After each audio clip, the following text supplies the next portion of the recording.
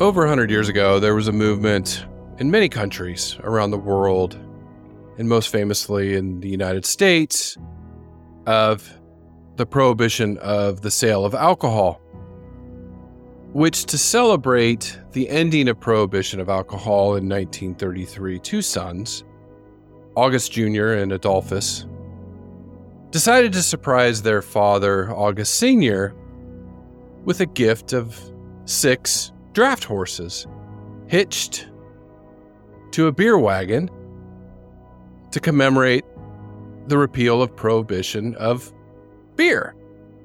They paraded down the streets of St. Louis, Missouri in the United States to probably a crowd of hundreds, cheering them on as these 6 large, gorgeous draft horses pulled this beer cart down the street. Realizing the potential of this beer cart and these horses, they went on a tour of the eastern United States. When they entered New York City, they had a crowd of thousands cheering them on as they went to drop off a crate of beer to the governor of New York at the Empire State Building. They then went on down to Washington, D.C., the capital of the United States, to present crates of beer to the president at the White House, Franklin Delano Roosevelt. This team of horses has gone on to become probably the most famous representation of draft horses that we have in existence. Almost everybody can recognize a Budweiser Clydesdale today. Anytime they pull that famous red cart, this team of horses brings a smile onto the face of the youngest child and the oldest adult in every crowd they pass. These horses exemplify what many of those people don't know is the history of draft horses and where we are with them today. Many of them don't know how much we owe it to them for enjoying the quality of life that we have. It is because of them we are where we are today, and we owe it to them to know their story. And Secretariat being led, he is The horse. And the horses was the best thing in the world, isn't it? So I suppose I've always loved them, really, ever since I was a little girl. Everybody's in line, and they're off. Secretariat away very well, has good position. The love. Oh, I never thought owning a horse could mean so much to me. And Secretariat now taking the lead. The madness. What kind of a horse is that? I've never seen a horse like that before. Lightning now. He is moving like a tremendous machine. Their story. Mustang is more involved in the early development of this breed than I thought they were, but they were. Secretariat has opened a 22-length lead. He is going to be the Triple Crown winner. Welcome to Mad About Horses.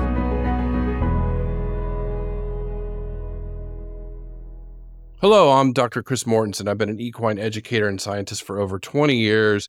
And in today's episode, we're going to really focus on the gentle giants and tell their story and why. Why care about them? Because you really, once you understand the sweat, the grit, the trillions of pounds that they have pulled in our history in just the last 300 years, has impacted us in so many ways that we don't even know. And so today we're going to celebrate them and we're going to talk about them. How strong are they? Where did the term horsepower even come from? Who is the biggest horse to ever live? And why are they as big as they are? If you can imagine, the earliest horses that were domesticated stood 13, 14 hands. We have draft horses, the Anheuser-Busch Clydesdales, that stand over 18 hands. And I will return to them towards the end of the podcast. what makes a Budweiser Clydesdale a Budweiser Clydesdale. We will talk about that. But these gentle giants, these cold-blooded horses with these calm temperaments, are the largest horses ever to exist. There were not large horses out there thousands of years ago that somebody captured and domesticated. If you go back 4,000 years ago, pulling early carts, pulling chariots, there were horses in draft work, but not these massive beasts that we've seen in the last 200-300 years. So we're going to tell a little bit of that history, and where they are today, because these were some of the most popular horses back in the day. I mean, obviously you had millions of riding horses because we didn't have automobiles. And then out of the 60 million today, you're talking tens of thousands, not a million. Of the hundreds of breeds we have today, there's only about 30-ish draft breeds. So what happened? Where'd they all go? But to get there, we really need to kind of talk about the origins leading up to why we saw so many draft horses and then why they've regressed. And like I said, if you go back and look at using animals for draft work, the only comparable species we have is oxen, cattle. They are still used today throughout the world to do draft work. And that begs the question, why do we even need a draft horse if we have oxen pulling plows, oxen pulling carts? What's the need? Well, oxen were preferred draft animals on many farms in, say, the early colonial times in Canada, the United States, Mexico, parts of South America, and even Europe. They ate half as much as a draft horse, but they couldn't work as hard as a draft horse. And also, oxen are basically useless when fields were frozen, or think of those old dirt roads, frozen. Even those cloven hooves had trouble grasping the ground compared to a massive draft horse with their large single hoof. So horses had many more advantages to oxen, and they actually helped revolutionize leading up into modern agriculture, where today we have tractors. But back then, oxen couldn't only work as half as hard as a draft horse. So there was this need as peoples migrated to cities and towns and villages. They gave up a farming lifestyle. They went to go work in a textile mill, say in Manchester in the United Kingdom. Or they wanted to go work at the docks in Charleston, South Carolina, or in New York or Boston Harbor. They left their oxen behind, got on their riding horses, and migrated into the towns and cities and villages. So you had this pressure, okay.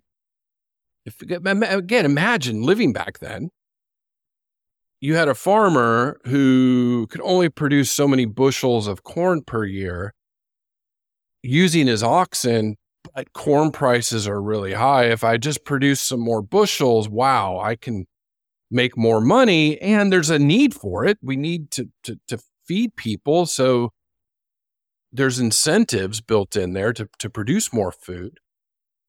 But my ox can't do it, but this draft horse can. So you see this push for them, and then you make and grow all this corn. You got to get it to market before it spoils. And I can't get a slow ox to pull a cart all the way to town. But wow, this team of draft horses I have, these Belgian horses or Percheron horses, or these very popular breeds, say in the United States, will get them to market much quicker, right? Or get them to the mills, or get them to where they need to go. So this is where you see this push for these horses. A question I've always had early in my career when I started to really dedicate my life to animal science and then equine science, did draft horses originate from the knights of old? I always had this image in my head of this large knight on this large horse covered in armor with their jousting tournaments or running down the fields, with their big swords and things. And you come to find out, no, draft horses weren't anywhere near used as knights back in the fields of old.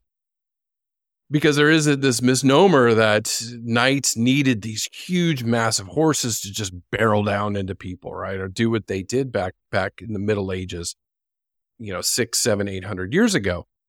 When you look into the history of it, really, knights used two types of horses. They had the destrier horse and the courser horse. The destrier was this large, powerful war horse, but nothing like an 18-hand Clydesdale or even a 16, 17-hand Percheron, which is, to me, the bodybuilder of all the draft horses, just muscular. And I'll talk about them here in a little bit. So they did have these destrier-type horses. They were heavily bodied, but when you look at the data, and the Museum of London's done research on this, those horses averaged 14 to 15 hands, which is up to 60 inches or 152 centimeters at the withers. So they weren't these massive, tall, big draft horses. They were just big, beefy, strong horses. And, and then even thinking about it, looking into the average male in Europe in the Middle Ages stood only about 5'8". So you can only imagine, I stand 6'5".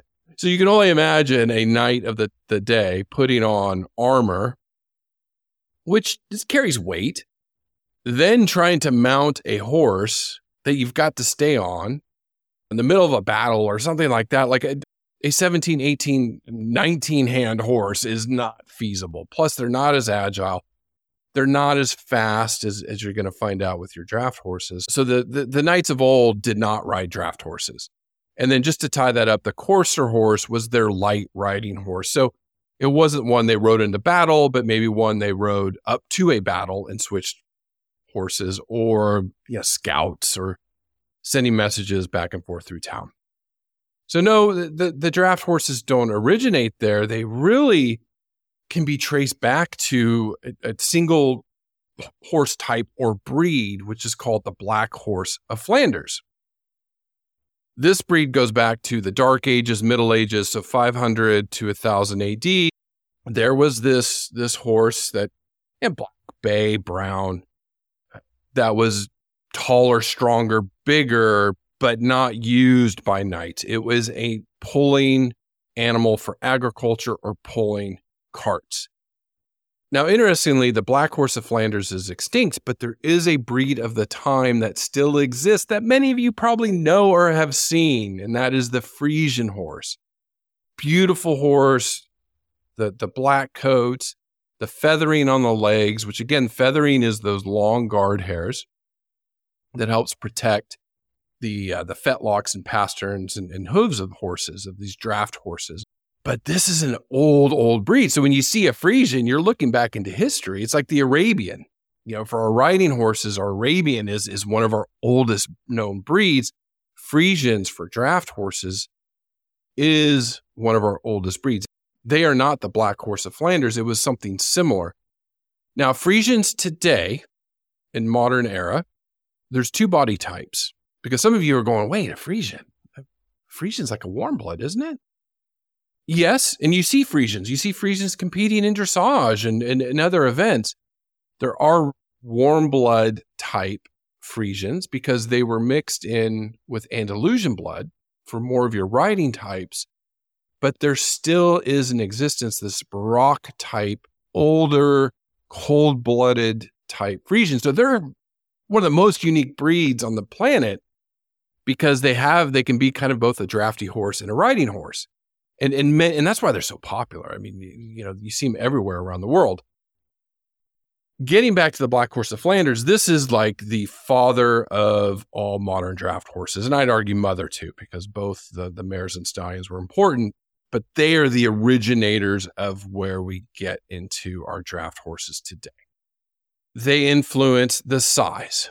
So you see them much, much taller than a typical riding horse. 17, 18 hands. That's 68 or 72 inches at the shoulders. When I get to the largest horse ever at the end of the podcast, it blow you away how big that horse was. These horses weigh up to 2,200 pounds, 2,000 pounds, so a ton on average. Average riding horse, your quarter horse can be up to 1,300 pounds. Your thoroughbreds, 1,200 pounds. I mean, that's your typical riding horse around there. Some are a little bit lighter than that. Their temperament, that cold-blooded temperament that we've talked so much about.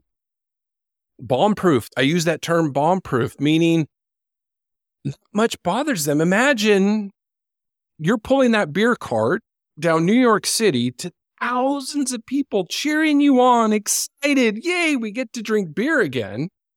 Those horses can't pull. You can't lose the team, or people are going to get hurt or killed. So you needed horses that were very calm, but also for what you needed them to do. These, again, when you think about it, they gave everything throughout history. Since we've been using them on farms, they'd go out and pull that plow day in, day out. They would pull the wagons day in, day out for some grain and hay. And then you'd hitch them up the next day, and they'd do it again and again and again. That's why I just love and respect them so much. When we talk about the Black Horse of Flanders and its influence on the modern breeds, and I remember the very first time I met a draft horse up close and personal. I was a young graduate student in California, and I'd walked into the barn after classes, and Dr. Rodick said, "Chris, go get our Percheron mare." And I was like, whoa, we have a Percheron? No way, I've never seen one. Because she was doing some crossbreeding with her Hackney stallion and with some of the local draft breeds in that part of California. And she pointed to the halter. We had our rack of normal halters, nylon halters for our brood mares. And there was this massive, I'm not kidding you, massive nylon halter for this Percheron mare. And she said, "She's super sweet. Don't worry, just go get her." And so I saw her in the paddock, and I went to go halter her. And my first impression, and it sticks with me to this day because this was a while ago, how thick that neck was, how muscular she was, so strong, and she was the bodybuilding draft horse. And I've gone on to work with Belgian horses.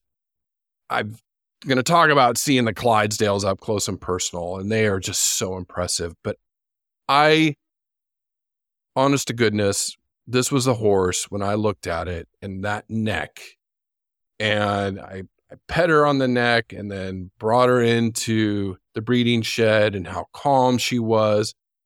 This was a massive beast, and she was a Percheron. And what I really loved digging into the history is I didn't realize just how popular Percheron horses were in the United States back in the day. I found this really interesting old typed out article called The Percheron Horse by Fred Walters that was published in 1902. And I found this in Kansas State. And he talks about the history of the Percheron horse. And what interested me was not so much, okay, Black Horse of Flanders. That is one of them, because Percheron's from France, and Flanders is northern France, Belgium, Netherlands region. So that's like, think of that part of the world. And I remember Percherons tend to have gray coats like the mare is, and I don't remember her name, but she just was a beautiful, beautiful horse. It was crossing the Black Horse of Flanders with an Arabian stallion that gave rise to the Percheron breed, which I found fascinating. So the gray Arabian Gallipoli was brought in the early 1800s to create this breed. and then gets exported to the United States and becomes the most popular draft horse in the U.S. before World War II. It's estimated that 70% of all draft horses in the United States before World War II were Percheron horses. That factoid, I just astounded me. If you would have asked me, I would have said Belgian horses, Shire horses, some of the bigger ones. I didn't realize Percherons were that popular, and they weren't as tall as, say, some of these other breeds. Like I said, that strength. They were really strong, hardy, really just they called them the superb draft worker. And wait till you find out here in a little bit just how strong they were. We'll get there. There are so many other breeds, but why they were being pushed is because different parts of Europe were breeding them during the Industrial Revolution. Like I said, that farmer had to produce more food to feed more people and then transport it to these hubs of civilization. And so the draft horses filled that niche very well. So well, in fact, that they became, like I said, some of the more popular breeds until the automobile. Right before World War II, draft horses were still working. And then as tractors came along, they were replaced. As trucks came along, they were replaced. So in modern world, draft horses really don't have a place anymore as working animals, as a need or a necessity. Now, they are still working. They still are doing logging work in certain areas. You still see them pulling carts in towns and cities around the world, carriages. People have maintained their breeds. Many of them went endangered, a few hundred, and now you have a few thousand left thanks to people focused on saving that breed, like the Shire horse. But it really was, again, that automobile, that tractor drove draft horses away. And even though we have 60 million horses today, and they're so important, not just as companion animals and for riding, pleasure, and things like that, but they still are working animals, throughout the world. But the draft horses just aren't. So that's where you see this big drop in them. But they're still around. You still see things like the Suffolk Punch. It's a breed developed in England, very popular breed. But again, the breed is by the life. But again, the Livestock Conservancy classifies them as critical. There's only about 2,500. The American Cream Draft, I've never seen one. I hope I do. This is a creamed color horse with that amber eyes, the one of the most unique color of eyes in horses. So I really hope to see one day. If any of you have, you are blessed because there's maybe 500 left. Very rare, critically endangered breed. Then you get to the Belgian horse, which many people probably would recognize. The chestnut coat, the flaxen mane and tail. When we say flaxen, think blonde. So lighter manes and tails. I've worked with a couple pulling a feed wagon in Texas. That was part of our, to honor them once a week, we would hitch up the team and go around and feed our horses with it, just to honor the horse and back in the day, way things were done. These were down to 200, but again, are recovering, and there's thousands of them. Then we get to two of the more well-known. And I'm going to say the Shire next, because the Shire will lead into the largest horse ever. Okay, the Clydesdale. Anheuser-Busch has put Clydesdales on the map. If it wasn't for them, this breed might be extinct or be very rare. They're known as the Budweiser Clydesdales, and they originate in Scotland. That's where the breed originated, but again, exported to the United States, and then in St. Louis, Missouri, where Anheuser-Busch is, that's where they got these Clydesdales. Now, the Clydesdales that we see are massive because Budweiser has bred them. And I can remember the first time being very up close and personal with them. And that was because one of the traveling teams came down to Texas A&M where I was a graduate student, and they were boarding at our facility for an event nearby at a Renaissance fair that they were going to be in a parade for.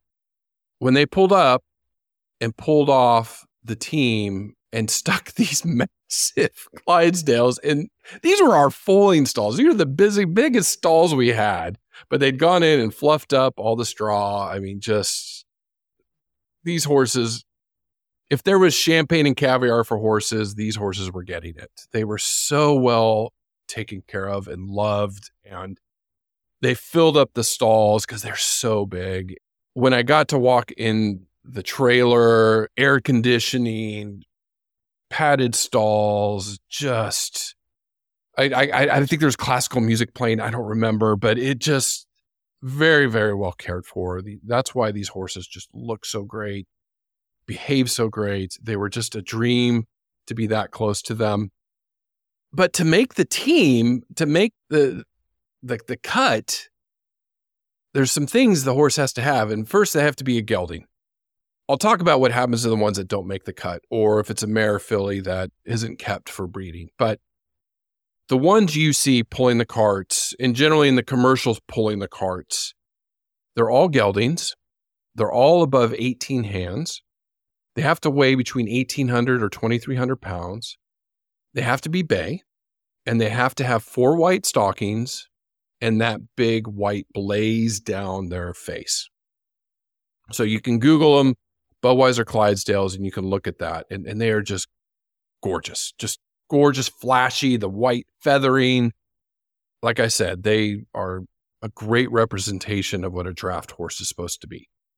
For the ones that don't make the cut, or the fillies and mares that aren't kept, or don't star in commercials, because a lot of the horses that star in commercials can be a filly or can be a young mare. Those are kept on farm. But the ones that don't make the cut, they actually either sell privately or auction off. And on average, they go for about $5,000 US. So not super expensive. So if you want a Clydesdale, you could probably get a hold of them and find out when there is an auction or something. And you can own a piece of history. And again, not just Budweiser or Anheuser-Busch. I'm talking the history of these animals. They are just so incredible. And that leads me into what I call the champion. I have not worked with Shire horses. I really wish I could, and hopefully one day I will get to. That's because there's only about 3,000 in the world.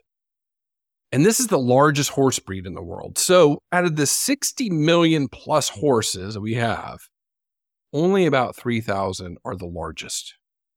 And they're threatened. They were almost extinct in the 70s and 80s. They stand at least 17 hands. They weigh up almost 2,000 pounds. And they are just incredible workhorses out of England, and then they were exported around the world. So they were a popular draft horse. Again, in the United States, the Percheron was the one that ended up being the most popular by the end of the life of using draft horses on farms. Why do I talk about the Shire? Well, the world record holder for the largest horse in the world, and you have to Google a photo of this, is Samson. He was born in 1846 in the United Kingdom, Bedfordshire. When you see this image, you probably will recognize it. I've seen this as a meme. Probably thought it was fake, but it wasn't. This is a real image of Samson. This was the tallest and heaviest documented horse in history. Samson measured at the withers, at the top of his shoulder, 21.2 hands, which is 2.19 meters, or 7 feet, 2.5 inches. So I definitely cannot look over his back or withers. No mention of his head, no way. It is said he weighed 3,359 pounds, which is over 1,500 kilograms. I can only imagine his feed bill.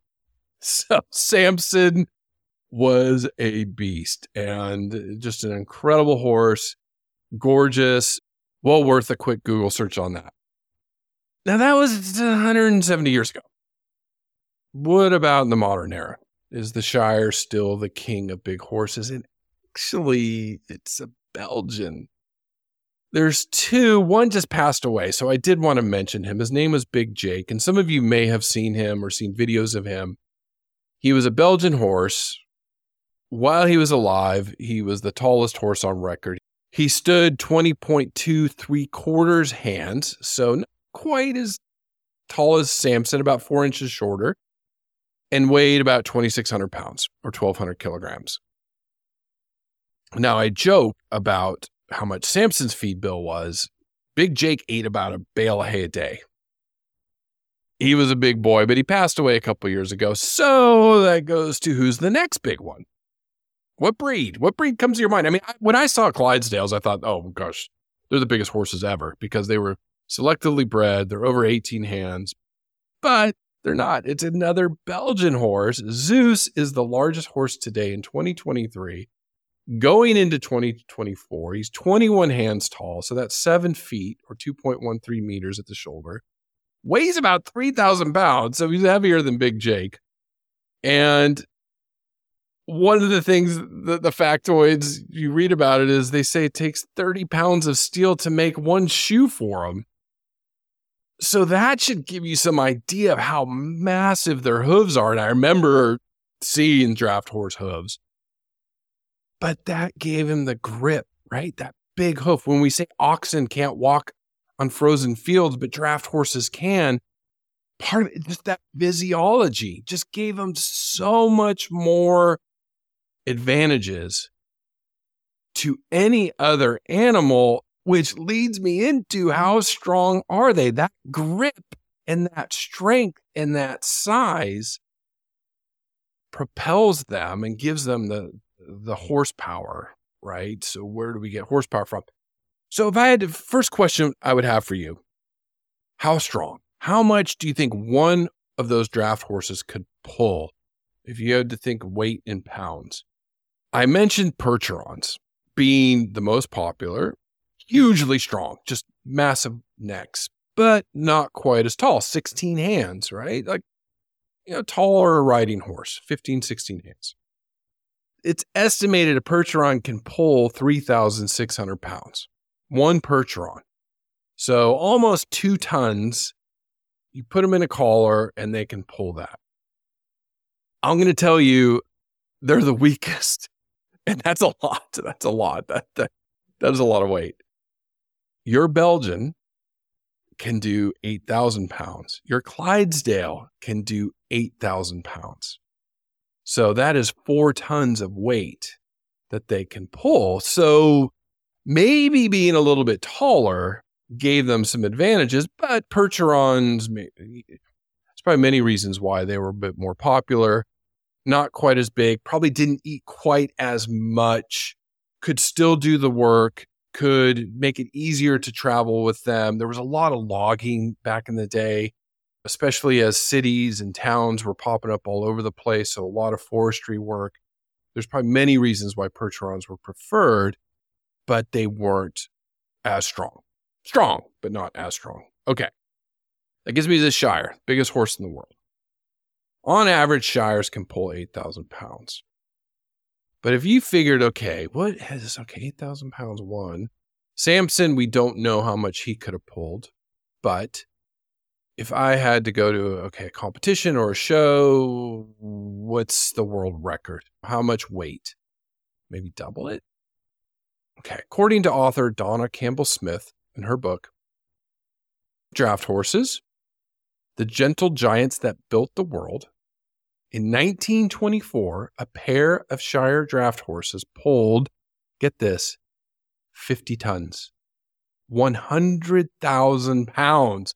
Like what? How did you go from 8,000 on average to 100,000 pounds? And then later on, a different horse pulled 58,000 pounds, setting the world record.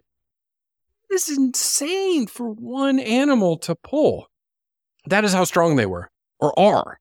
They are super strong. And again, those big feet give them grip and being able to pull that weight and the will and the determination, the grit, the sweat. you just got to love them. And that led me down this rabbit hole of where did the term horsepower come from? Because we use that a lot today, the vehicles. What's the horsepower of it? Well, not to get too much into this because it is a little mathematics involved. In 1702, Thomas Savery wrote The Miner's Friend, and he said the development of the steam engine provided a reason to compare the output of horses with that of the engines that could replace them. So when they talk about horsepower, they are talking about how much a draft horse can work. It's not a thoroughbred or an Arabian or another breed. It is the draft horses, the big boys and girls. James Watt and other scientists, designers at the time said a horse can pull with the force of 180 pounds or 800 newtons. And there's this whole complicated equation how they figured this out. And then it's been altered through the years. But in general, what they all agreed upon was a single draft horse pulling a mill wheel, because milling grains and different things for textiles or food back in the day, they would use horses to pull the wheel, and that had some force behind it. It was this number, which doesn't probably mean a lot to us, but 33,000 foot-pounds per minute is how much a horsepower is. Now, what does that translate into automobiles? Because that's something we still use, horses. So we probably use it as a selling technique for automobiles. How many horses is that automobile? What's the power of it? Because it became a measurement of force. As more engines came out, they said, oh, this had more horsepower. It was 1. Now it's 2. Now it's 4 or 10 horsepower. This steam engine can do 10 horsepower. Everybody be like, ooh, excited about it. Well, the average for most vehicles around the world is about 180 horsepower. So that is, you can multiply 180 by 33,000 foot-pounds per minute, and that's giving you an idea. So yeah, 180 draft horses is the average car. Smaller cars, 100, 150. Larger cars, 300. So you're saying 300 draft horses, the horsepower. Right. And I'm just glad that we still honor them today when we talk about pulling, or an automobile is basically pulling those wheels or generating force forward, right, to get us from point A to point B. But all in all, when you really sit down and do the mental mapping and you go back and now understand that Black Horse of Flanders 1,000 years ago, pulling early plows in Europe, the advantage it gave to those peoples to produce more food, pull more food and goods to markets. And then they expand out to where we get to the Industrial Revolution, where most peoples were migrating out of an agrarian lifestyle. Then you think of the advancements that we made to get us to the 20th century was all on the shoulders of draft horses. And I go back, the riding horses absolutely 100% changed our history forever, bar none. No other species can compete with the horse, period. I'll have that argument day in, day out. But then when you dilute that down and go, okay, riding horses were critical. Yes, okay. Draft horses, if it wasn't for them, we'd still be pulling oxen. We wouldn't have gotten more food. We'd have less people in cities. We wouldn't have people on the moon. They would have never been in space. We wouldn't have a space station around us right now if it wasn't for draft horses. We wouldn't have a drone flying around Mars if it wasn't for draft horses. And please tell me I'm wrong. Try to argue with me that I'm wrong. You can't. Because when you really think about it, these beasts of burden, these gentle giants who asked for just some grain and hay, again, we owe them everything.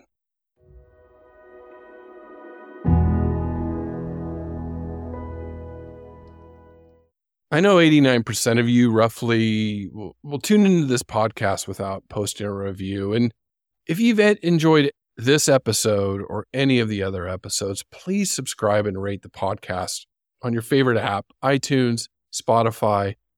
It makes such a big difference. And then just the next step, the gold star, is sharing with your friends on social media or your pony clubs, in your barns, with your riding friends.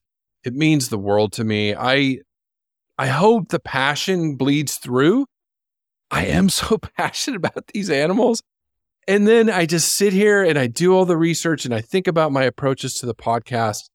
And I get so excited when I think of telling their story and sharing it with you. This time we spend together in an hour. I hope it inspires you. I hope it inspires you to go find a draft horse and either work with them, or if you already do, thank you. You're keeping them going, the breeds going.